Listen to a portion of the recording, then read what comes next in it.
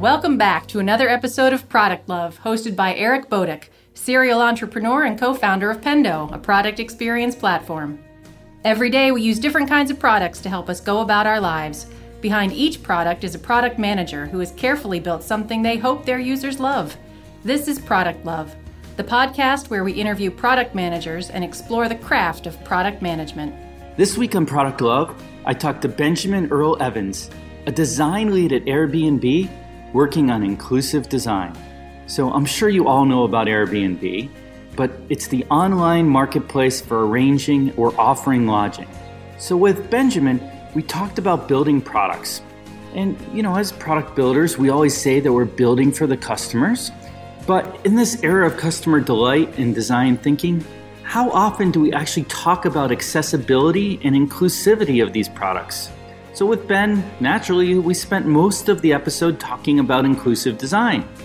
What stood out to me in particular were the lengths that Ben and his team took to make sure that their products were inclusive.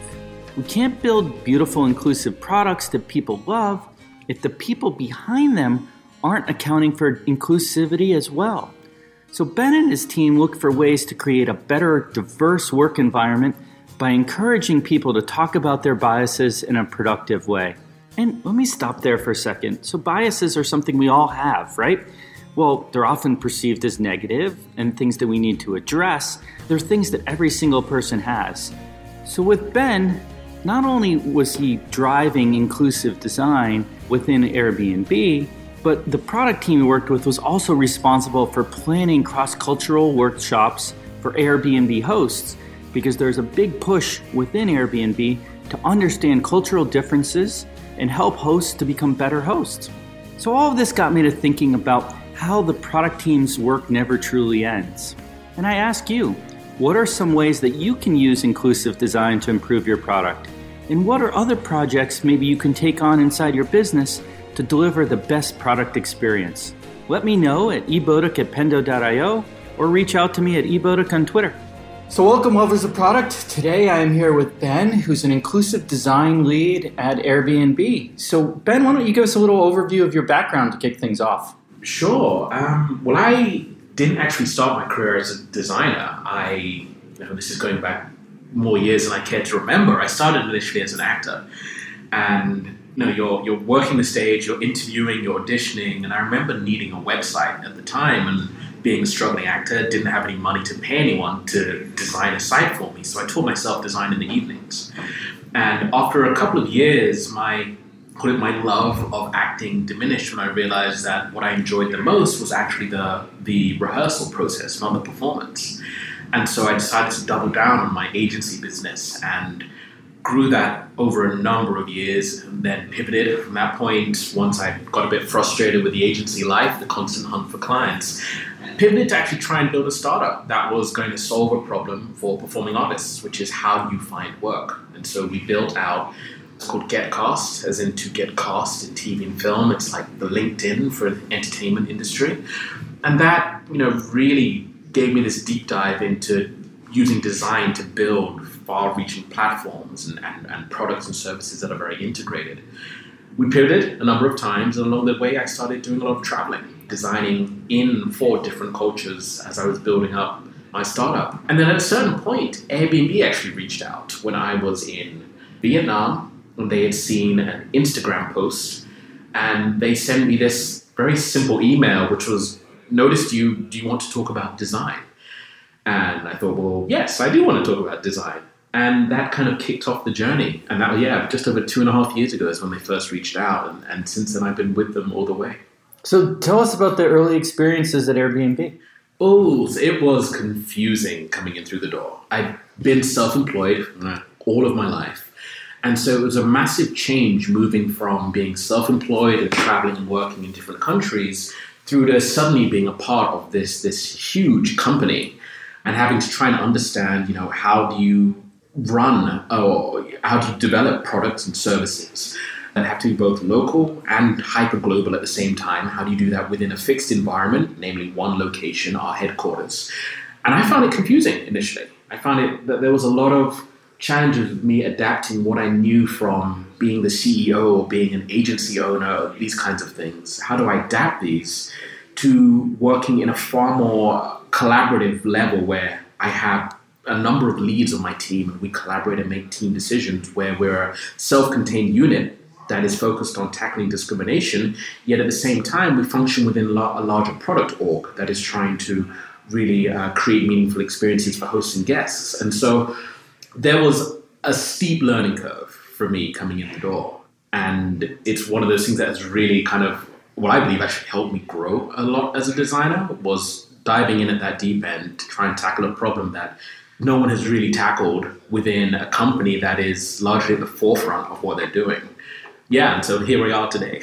So tell me a little bit about the challenges. There's a lot of product people that listen to this podcast that are entrepreneurs or involved in startups, and then maybe they move to a large company, or maybe they're acquired by a large company. Talk to me about the challenges of working from you starting as kind of your shop, you're the man, to part of a large corporate entity that like you said is leading in their space.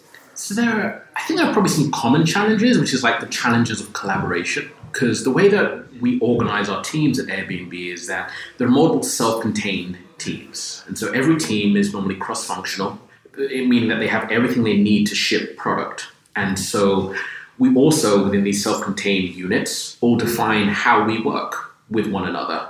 And so you can imagine having an organization that is composed of tens, hundreds of teams, each one with their own way of working, that then have to try and collaborate across different parts of the product. And some of the early challenges that I know that I faced was a frustration on why isn't there a singular way of doing things? Why isn't it that this is the way that we ship product? This is the singular piece of software we use for everything. And it took me really a while to kind of grapple and understand that what I perceived to be ambiguity and confusion sometimes was also a great source of strength, because it meant that we have to be very entrepreneurial in the way that we approach collaboration, that we are a company built on relationships. And so we continually reach out to try and understand one another and our teammates and our different cross-functional partners.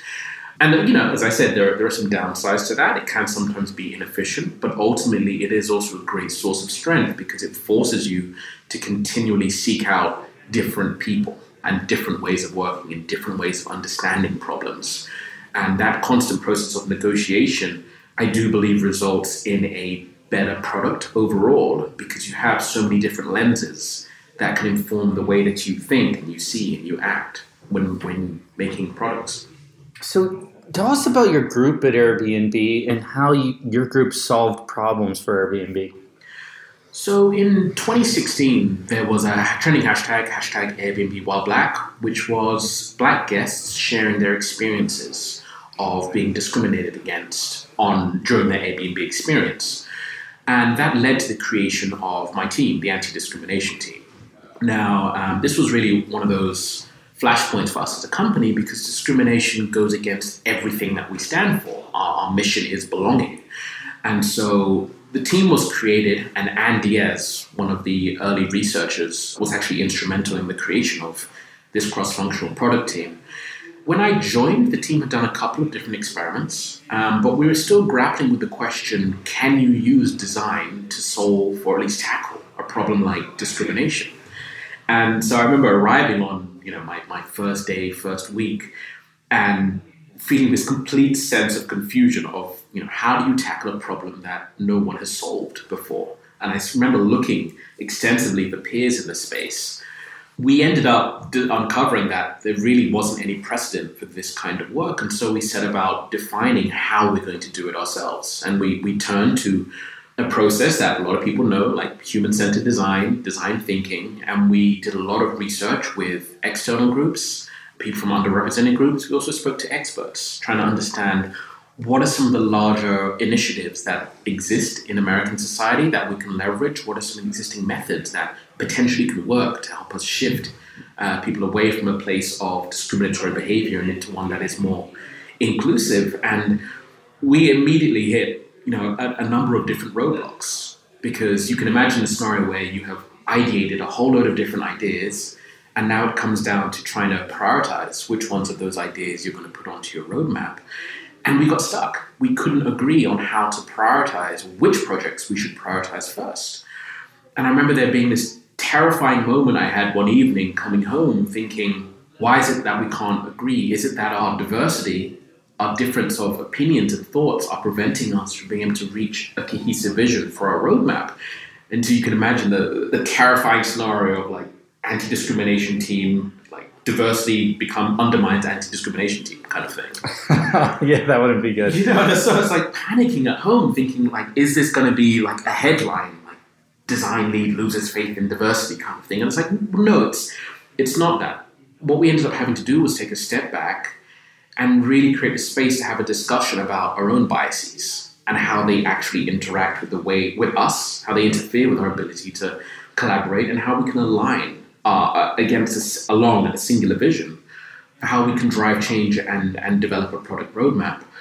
And so we ended up doing that. And then what that has now led to is we now have the ability to ideate, use similar kinds of processes that exist in a lot of product teams, but align on a roadmap that we then we change the experiences and conduct experiments to try and figure out how can we boost acceptance for everyone on the platform.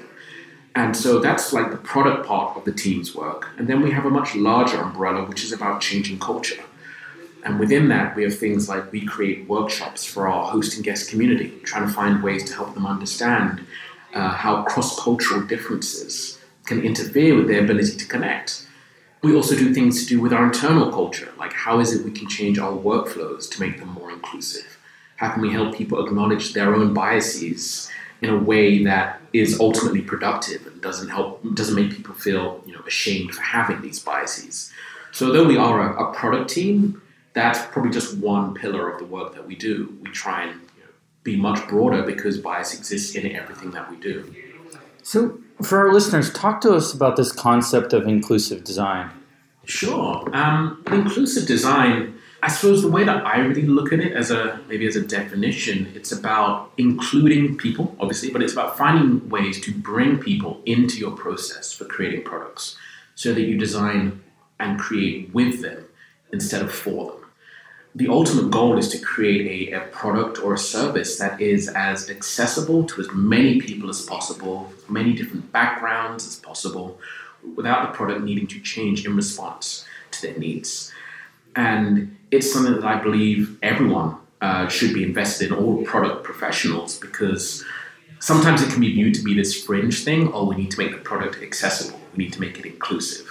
But when your product is inclusive, it means that it's appealing to more people than ever before. And who among us doesn't want what we create to have the maximum amount of appeal and to resonate deeply with the people that we're trying to help? Yeah, I think that's a great way to put it. If you could recommend an action, to create more inclusive workspaces and products, what would you want people to do?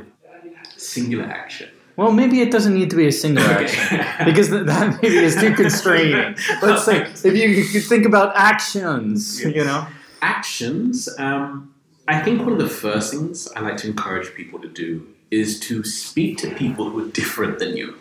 And it sounds very, very simple, but it is actually quite profound. As humans, we absolutely have a bias towards spending time with people who we at least perceive to be the same as us. And of course, it's a survival mechanism built over, hundreds of years of humanity. But what that can also do is it creates this scenario where we view the world through our lens and through people whose lenses we believe to be the same as ours. And we exclude everyone who doesn't, or at least we believe doesn't view the world through this specific lens. And simply the act of speaking to people from different backgrounds can really help us bridge these divides and actually broaden the lens that we have to encompass far more viewpoints. And something to kind of say within that, there is the act of seeking out people who are from different backgrounds around you, spending time with colleagues who maybe you don't directly work with. But if you do find that within your organization, it's hard to find people who you perceive to be different than you, it suggests maybe you need to check the hiring practices. It says something about the organization, right? Exactly that. And so there are systemic challenges that need to be addressed within that. But even in the way that we conduct user research, ensuring that there's representation amongst the customer segments that you're speaking to. There are also things like little questions that you can use to really challenge your own biases, and in doing so, become more inclusive. One of them is just a question that I came up with when I first joined Airbnb and have kind of been testing out with our teams, which is just the question, who are we missing? Again, it sounds really simple, but the first step towards being more inclusive is to recognize where we're being exclusive, where we are choosing directly or indirectly to not bring certain groups into our processes. And so by asking, when you're in a product kickoff, saying, who are we missing? Well, who's missing around the table? Who should be here? Who could be here? When we're doing our user research, who are the groups who are missing from this that we are not acknowledging? When we are doing our user testing, like, who is it that we are not testing with? And is this a conscious decision that we're making? Or is it just an accidental byproduct of us viewing the world through a very specific lens? And so much, there are a lot of other things that you can do to be inclusive within the way you work and within what you create. But I think the very first step is about recognizing where you're not being inclusive. And the act of asking, who are we missing, and actively seeking out people who you perceive to be different than you, I think that is an important first step. Yeah, and I think there's often a misconception when people think about, designing to be inclusive, thinking about it as maybe a task or a hassle, as opposed to, like you mentioned before, this idea of opening up your mission, your solution, your product to more people. Yes. Which I think is an important perspective for people to take. Yes, absolutely. It's challenging when we think about topics like inclusion, because there's this level of shame that we as society have attached to this notion of having bias or to be biased about something. And there's this lack of acknowledgement that all humans have bias. It's a core survival mechanism that is essential for the way that we function every single day. And if we can find ways to remove the stigma that's attached to having bias, then we create a scenario where more people can be more inclusive. We've lowered the barrier to entry for inclusiveness. And you just get all of these far-ranging, wonderful effects the more inclusive we are. You boost every single business metric. If you're selling a product and you're able to sell to more communities of different backgrounds, great. Who doesn't want that? If you're building something and it can resonate deeper with different people, fantastic. You as a product person or a designer, who doesn't want their work to resonate at that deep level? I think it's just there is this hurdle that we have to overcome initially, which is thinking of inclusive design, or to be inclusive, as this burden. Yeah, I like going back to that point you made about we all have biases, because I do think people think of biases as horrible things that should be eliminated. And while I think we need to move around our biases, in a lot of cases people think only some people have biases. But the fact is, everybody does. Exactly. In some way. And it goes back to your diversity story. If you acknowledge the biases you have and make sure you're addressing those openly and transparently, you can get to a much better spot in collaboration. Exactly that. And you also find out that you have commonality amongst your biases, which is just a funny kind of thing to quote unquote bond over as teammates. We all have confirmation bias when we're working together. We all believe that, our solution is the one that will work. We all have the stereotyping bias. We all think that we understand certain groups, even though we don't have enough knowledge to support these things. So there are all of these things that we have in common that we don't talk about. And in not talking about them, we give these biases this power over what we create and how we create together, when it doesn't need to be so. Yeah, I love that. And then one thing I wanted to dig into before I forget to, you talked about this concept of how we view things through a lens, right? And we typically view products through a very technical lens, as a very straightforward solution to a problem that we have. How should we be perceiving products and experiences instead? I don't know if it's necessarily instead, but as well as. Okay. Because there is we do in the product world anchor a lot into what we perceive to be very simple solutions to problems. And to me, that's great because it gets us to create something fairly quickly, fairly efficiently that we believe meets a need. But in order to really be aware of the effects that what we create has on the larger product life cycle, on our users' life cycle, on society at large, we have to shift our thinking to be a little bit more all-encompassing. And so to embrace the full experience, I believe that we just need to be it's asking the question at what cost when we're creating. We normally say we want to create this, or we want to create a solution to this. If we add in the question at what cost, it forces us to think at a much longer timeline for the work that we're doing. And so, let's take, for example, home sharing. Like, the problem we want to solve is that we want to give people better access or more access to travel. But then if we ask at what cost, we start to think, well, the cost is there will be different travelers in different communities. And what will that do to these different communities? How will that change the makeup of cities? We can take a similar comparison if you think like a social network. We want to create something that digitally connects the world. Then we say, well, at what cost? We start to think, well, what happens when you place people in a scenario where they have to confront that people are different from them and the conflicts that may arise out of that? And so to get us to embrace this much more, experiential, this longer-term look of the products and services we create, I do believe we just need to find ways to start thinking about what is the downstream effect, what is the cost, what is the effects beyond that of us solving a problem for a particular user. So you mentioned one test or experiment you can run on products, right? Which is the at what cost. What else can you do to try to avoid those unintended consequences? I think a lot of the work is preventative. It's difficult to measure the true downstream effects on inclusion within the products and services you create, but something you can absolutely do is change the inputs, the way that you work, who you work with, and how you work. And so something as simple as ensuring you have good representation within your team and that the way that you work is focused on more objective decision-making that reduces or removes bias from the decision-making process. You can ensure that when you're doing your user tests, as I mentioned before, when you're doing your user testing or any kind of research, that you have people who don't just represent a singular lens, but you have this diversity of background and experience. And if you, along the way, you can do your launch, you can create perception studies that set a baseline on what is the perception of what you've created amongst different groups. And then you can track that over time, over the life cycle of your product. Do people still feel that what you have created, do they feel that it meets their needs? Do different groups feel like they belong in the solution that you've created? So much of this work is about perception. There are, of course, hard numbers that we can get to, but this perception side of it is more challenging. And so I encourage people to find a baseline that they can set. Are different groups interacting with their product? Do they feel like it's for them? Do they feel like they belong within the community you're building around your product? And then just track that over time and make sure that you're keeping that connection to these groups alive and kicking. Yeah, and these product people that are building out these products have biases too, tying back into that. How do you challenge those biases in meetings? Carefully. Nobody likes to be called out.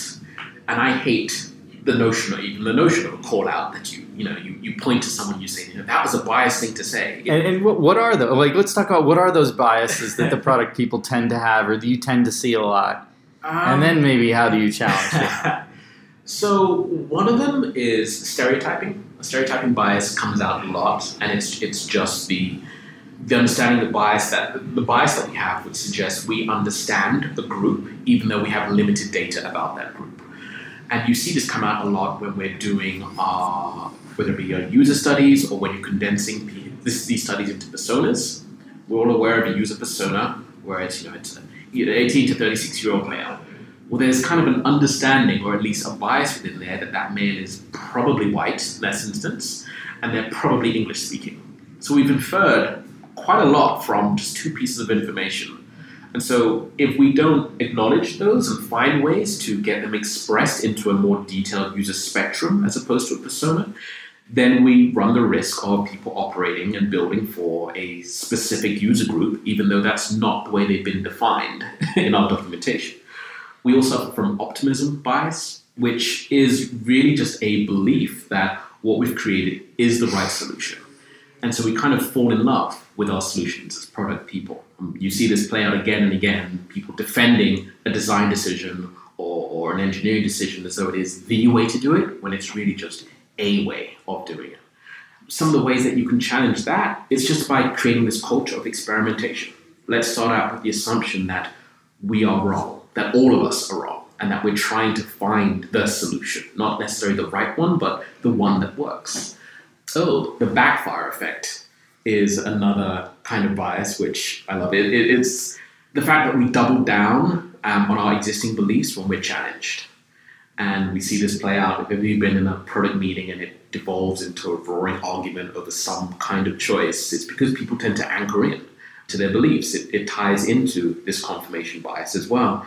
And one of the ways that we can challenge that is by finding ways to speak more about the product than about the actual person. Something that will often happen as we're debating and defending our ideas is we hold on to them as being our ideas. When if we can abstract a layer and say, well, let's talk about this as a product choice versus other product choices, it removes the connection to self, which makes it easier to discuss and debate. I think ultimately when it comes to challenging bias, we just need to do so carefully in a way that acknowledges this is what we all have. As opposed to you are making this decision from a particular point of bias. I also believe that we should find ways to celebrate when people are inclusive. It's a kind of a roundabout way of tackling biases, but whenever there is an inclusive decision, you can say to someone, I love that you have acknowledged these other groups within the way that you're thinking about this. And it kind of sets this really nice precedent and standard that being more inclusive in our thinking and in our actions is something that we reward and celebrate, as opposed to just putting down people when they are acting only in accordance with the needs of a very specific group. So talk about the challenges you had when working with the product team. Like, what did you encounter? Some of the earlier challenges we had, as I was saying before, were about how do we reach alignment about roadmaps, about product-based decisions. When we have a cross-functional team, which we do, our team is from a variety of different backgrounds as well, that they all bring these wonderful insights to the table. How do you then align on a singular course of action? And so we realized that, number one, we had to become a lot better about creating the space to acknowledge our own biases. And then we also had to find more objective models of decision-making when we make product choices, so that way we can use the model or a method to create a hierarchy for the work that we're going to do. And that way we can critique the hierarchy if we feel that something is going wrong. We can critique the model, as opposed to this becoming an argument of personalities where I believe that these are the top three things and you believe that the other three are different. Well, no, our method says this, and if it's not working, let's critique the method and change that. There is also the larger challenge of how do we as a product team change culture? It's very difficult, as I'm sure you know, very difficult to create change within a company, especially a fast-growing company, and especially within one where you may have multiple work streams that can at times conflict with one another. And so some of the challenges that we've had is every product team at Airbnb is very well-meaning and very mission-driven. We believe in belonging. We believe in doing the right thing. However, there is no one right thing. And you can have different teams that have metrics that help them build belonging for a specific user segment, but they don't necessarily have the bandwidth to be as inclusive as they want to be or they need to be, because we've always got these deadlines, just as any fast-growing company has. And so a challenge that we have had as a team is finding ways to change people's workflow. How do we get earlier into the product development lifecycle? Because if we can do that, we can change the way that people are thinking in the whiteboarding, in the ideation phase. Well, then it lessens the amount of friction to more inclusive action downstream. If we can, some of our DLS teams, our design language teams, one of whom is headed by Michael Sui, who's an accessibility expert at the company, he's done a lot of work with finding ways to make sure that our components meet web standards. Because if all of the components for our design system meet web standards, then it means that our engineers have a very low barrier to adoption, to making things more accessible. And so the larger challenge for us as a product team is, funny enough, it's less about product and more about changing culture. And we're realizing that we have to get into people's workflows earlier and encourage more inclusive action. In the tooling that we use, we have to find ways to give subtle nods and cues. You know, when you open up Figma, giving you a cue that says, define who you're working for. Who are you omitting by accident? Who is missing from the way that you're viewing this problem? And also in the components that we use, how do we make sure that everything is accessible so that people can just do their best work and inclusion comes naturally?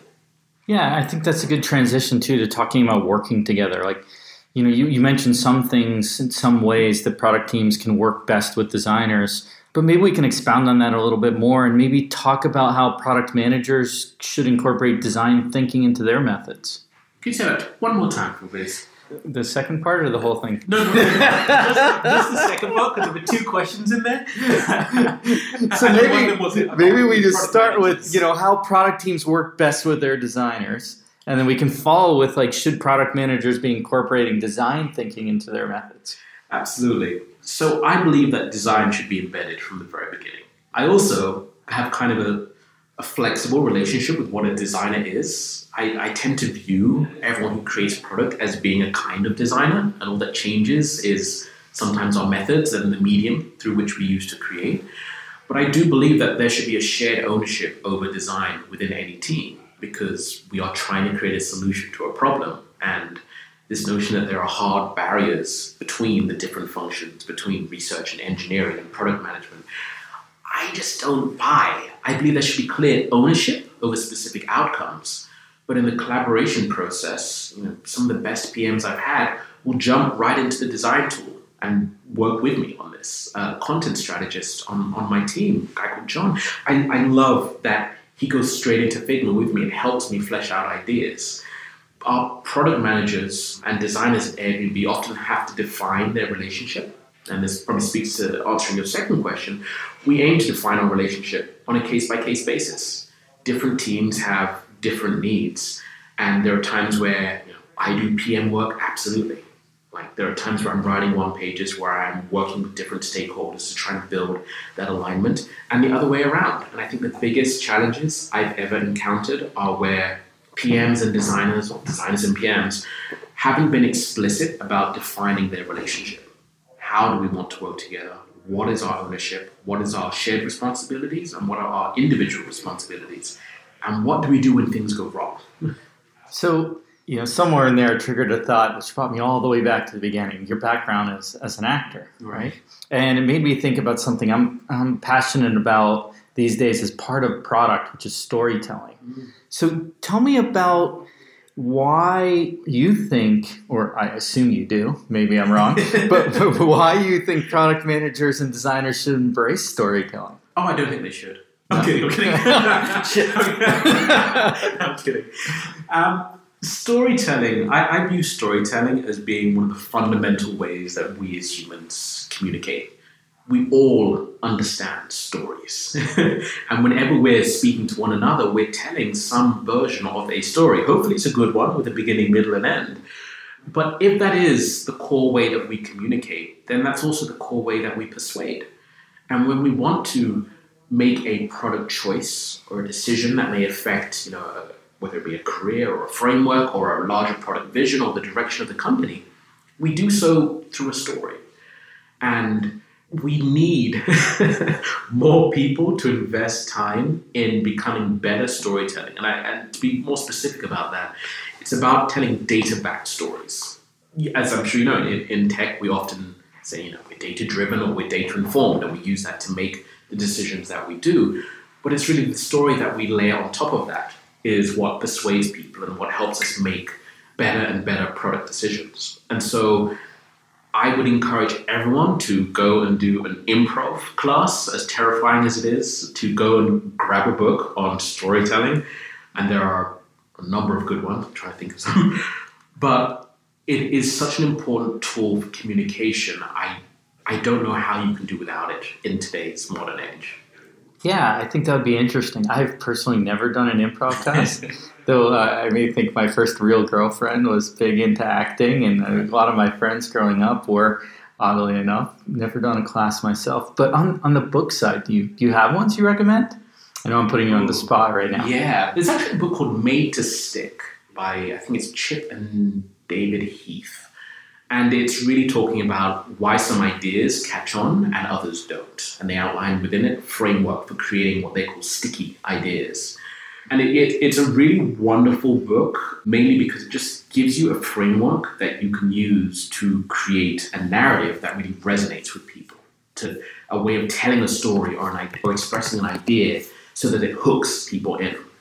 I also like books that aren't directly connected to storytelling, like Hooked. It's a book about how you can create habit-forming products. And they all follow a very similar structure. Like both of these books, it talks about this beginning, middle, and end to everything. The beginning of a habit loop, the middle, and the end of a habit loop. The beginning of the story, the middle of the story, and the end of the story. And it's when you start combining these ideas, you understand that there are all of these common themes through how we communicate that you can use in different ways in different meetings to really drive the kind of change that you want to see in the product and the world. I'd also recommend reading the work of really good storytellers, like classical literature, but also some more modern things. Malcolm Gladwell, I think, is a wonderful storyteller, especially his ability to pull together very different narratives to paint an all-encompassing singular story arc that communicates a complex idea. And that's something that we as product professionals have to do all the time, is how do you pull in user research, how do you pull in a design perspective, how do you pull in the engineering constraints into this story arc that tells people this is what we're trying to create, here's how, here's who for, here what the challenges are, and here's how you can get involved with it. Yeah, it's interesting the books you picked. Nir, who wrote Hooked, was on the podcast. In fact, he has a book that's, well, by the time this podcast publishes, will be out, his new book. Dan Heath is actually Dan Heath, that's it. Chip and Dan. Yeah, Dan. He was actually a keynote at Pandemonium last year. Amazing job. Dan, if you're listening, don't let this go to your ego. But it was the best keynote I've ever seen, right? Amazing. Brought people to tears at parts of his keynote. He did such a great job telling a story. In fact, I have tried to get him on the podcast. We'll have to keep working on that. You just keep loads of compliments. Yeah, loads of compliments. But I got amazed by his keynote presentation. For those of you out there, if you haven't seen Dan speak, try to find him, listen to his talk. It was an amazing keynote. And then I think about Shakespeare on your classical side. That's a great, storyteller example, right? Yeah. And just fun to go back and read some of that stuff. And maybe not everyone's a fan of Shakespeare, but I happen to be. Yeah, so I think all that's great. There's so much joy that can come from reading. Well, obviously there's joy from reading great stories, but also in learning how to tell great stories, because the impact is immediate. When you've told a good story in a room, you see the audience light up. And so much of our work as product professionals is presenting to people, is sitting down in a room and presenting, here is a vision, or here is progress for that. And it's something that terrifies a lot of people. At the amount of, even within Airbnb, where storytelling is part of our core values, public speaking is something that still terrifies everyone. And it can be something that is so enjoyable when you understand that there are frameworks you can use to construct it. So many of the presentations I see is where people have something to say, but they don't have a structure, so they go in and they share it, and it can be incredibly interesting and powerful things, but just not conveyed in a way that supports their outcome, and people walk away thinking, well, what do I do with this information, or why was that shared with me? It's not engaging. If more people invested in storytelling, it's just so empowering with your ability to shape a vision and bring an audience on a journey. Yeah, and I think a lot of people think it just comes naturally to people, right? And that it's easy and that they show up and they just tell this wonderful story. But 99 times out of 100, there's a lot of hard work in the background. Absolutely. It's ours. It's an earned skill. I don't know any, and this is again coming from an acting background, I don't know anyone who was born a great storyteller. It's something that people have had to learn and hone over years of practice and failures. And I remember some of my failures in pitching competitions and me either forgetting to tell a story or telling a terrible story, and the audience being aware that I started my career as an actor, and that crushing defeat. I remember I was in Chile doing a pitch competition, and there's a panel of judges, and it was at the end of a weekend, a sprinting weekend, when you create a product. Oh, a startup weekend, there we go. So you ideated, designed a product over the course of a weekend, and now you're presenting it to judges, and there's an audience of 200 people there. And I had been the one who was nominated to tell the story of our product, to pitch it to these judges. And, my team was feeling pretty confident because I'm a storyteller and because I have experience in it. And I go up there and I bombed terribly. I finished the presentation, and the judges said, I get the feeling that you all have created something interesting, but I have no idea what it is because the story was so bad. And that crushing moment was like, it became this pivotal like learning. I realized, no, I can't rely on, this background experience. This needs hours upon hours behind the scenes. And it's been something that whenever I present, whenever I'm doing talks, even if it's a 10, 15 minute conversation, I will rehearse as much as I can, because it removes all of the things that can go wrong from the top of my brain. I get to cover all of those, and I get to focus on just the joy of expressing an idea with someone else. Yeah, and I think people underestimate that every single story takes a lot of work, a lot of thinking, a lot of editing, a lot of practice to sell something that's truly, inspiring. Absolutely. I mean, I'm sure what you saw with Dan and his keynote probably took hundreds of hours for it to look, I'm assuming, as efficient, effective, as effortless as it did when he was on stage. I certainly hope so, because it's damn good. Oh, this has been awesome. So let's, well, actually, before I go on, you mentioned something in that answer, frameworks and methodologies for learning how to tell a good story. Are there ones you recommend? Ultimately, the one I always come back to is the hero's journey. And I'm sure the majority of people listening to this are aware of the hero's journey. We see it in largely every single piece. I had a podcast on it, actually. Oh, that was like go. half of my podcast.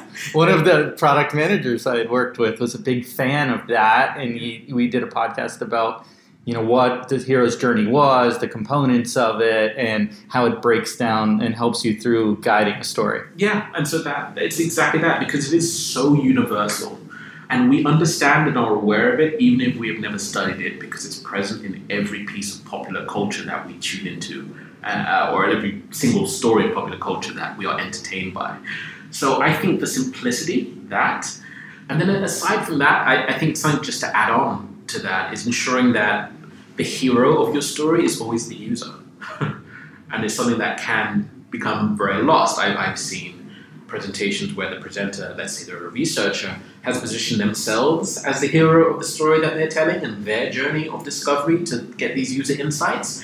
And that's not what your audience is there for. That's not what they're trying to understand. They're trying to understand the user in this instance. And so you have to place them at the core of this story.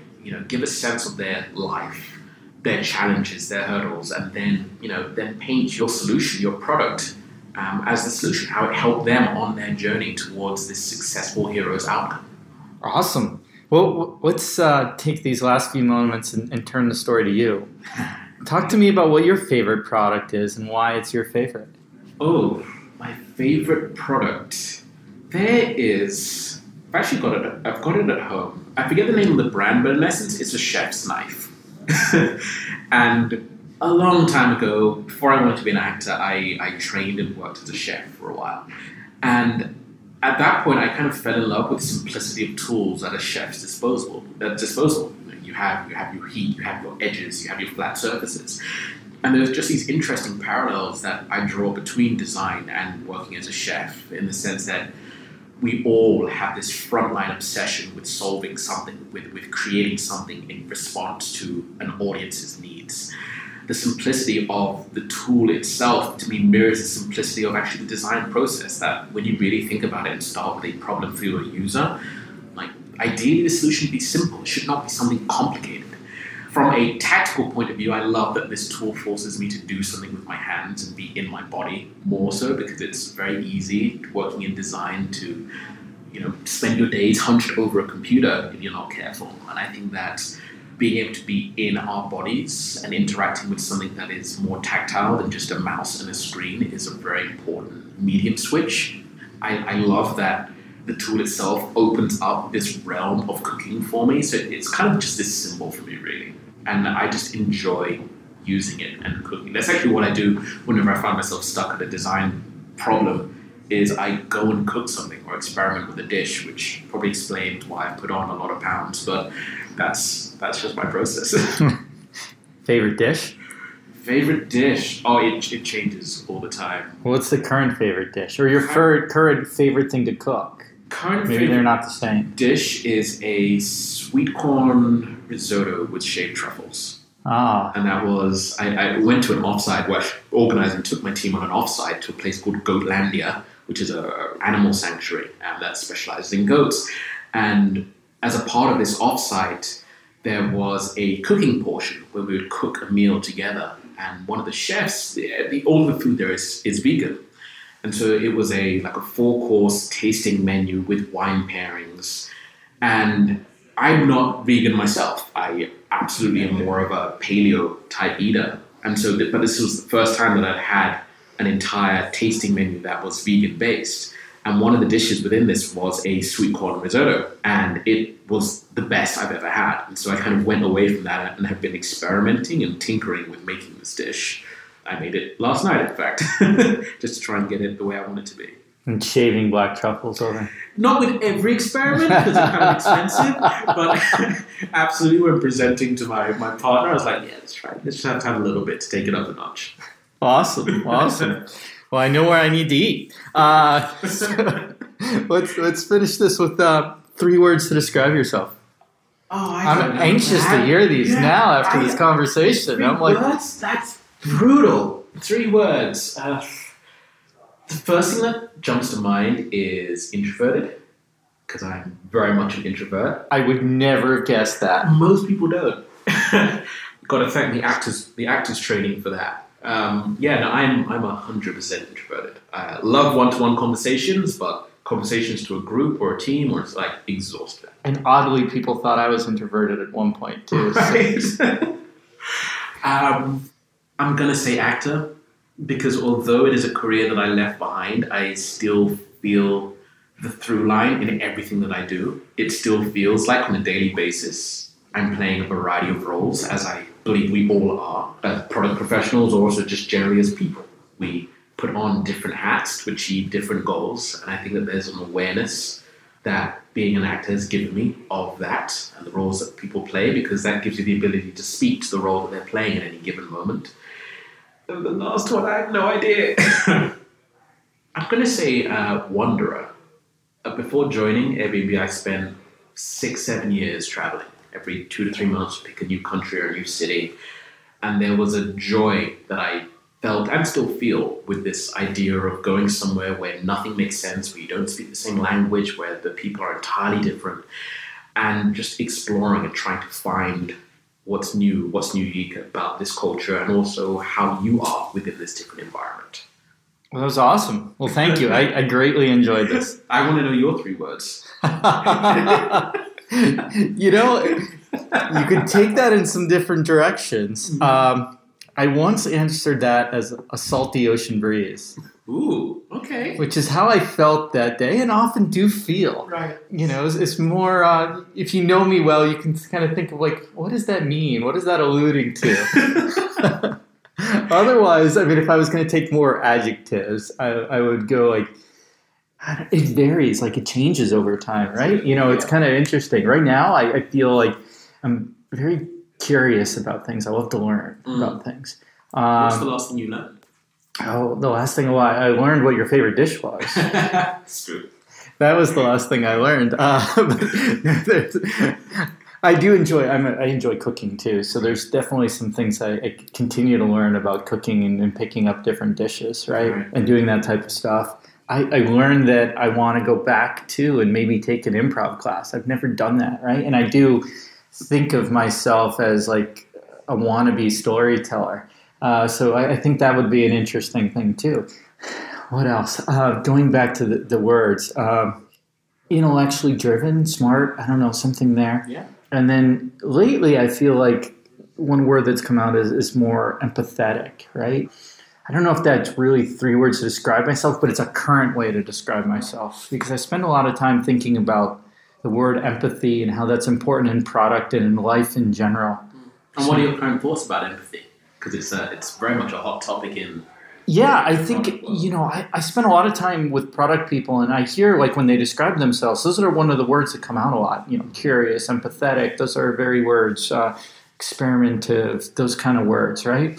And I think to be good product people, we really do have to have a strong sense of empathy for our users, the people whose problems we're solving. I think it's very... I've been debating what are learned attributes and characteristics and what have to be inherently part of like who you are. Mm-hmm. And I think part of who you are can change over time. Like you can, I remember telling this to an old girlfriend, but I think she said how like she changes, and I was like, well, are you really changing, or are you just like that caterpillar that becomes the butterfly kind of thing? Like, was it always part of you just waiting to kind of come out? So I don't know if people change over time, or it's just different parts of who they are actually become more visible. Right. But I do think, that characteristic is really important on product teams, is having someone, if not a lot of people on that team, that have a strong sense of empathy, because then they tend to be more passionate about, which is another word I hear a lot, more passionate about the problem. It might be a word I pick for myself beyond one of the other ones right now too. But yes, I do think empathy is it's one of those soft skills that are really, really important for product teams.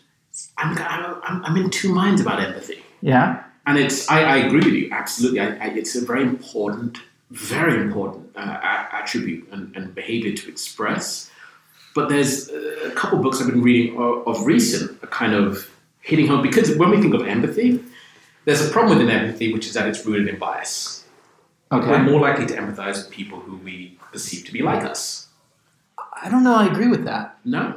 I mean, maybe that's the case in general. Yeah, I mean in a general sense. I mean, even if let's take a completely unconnected field, people perceiving the experiences of someone else, like there is for example, in the medical field, there's studies that have been done that show that doctors perceive that Black people feel less pain compared to other groups, because see what I mean? So the empathy doesn't quite translate because there's a difference within there.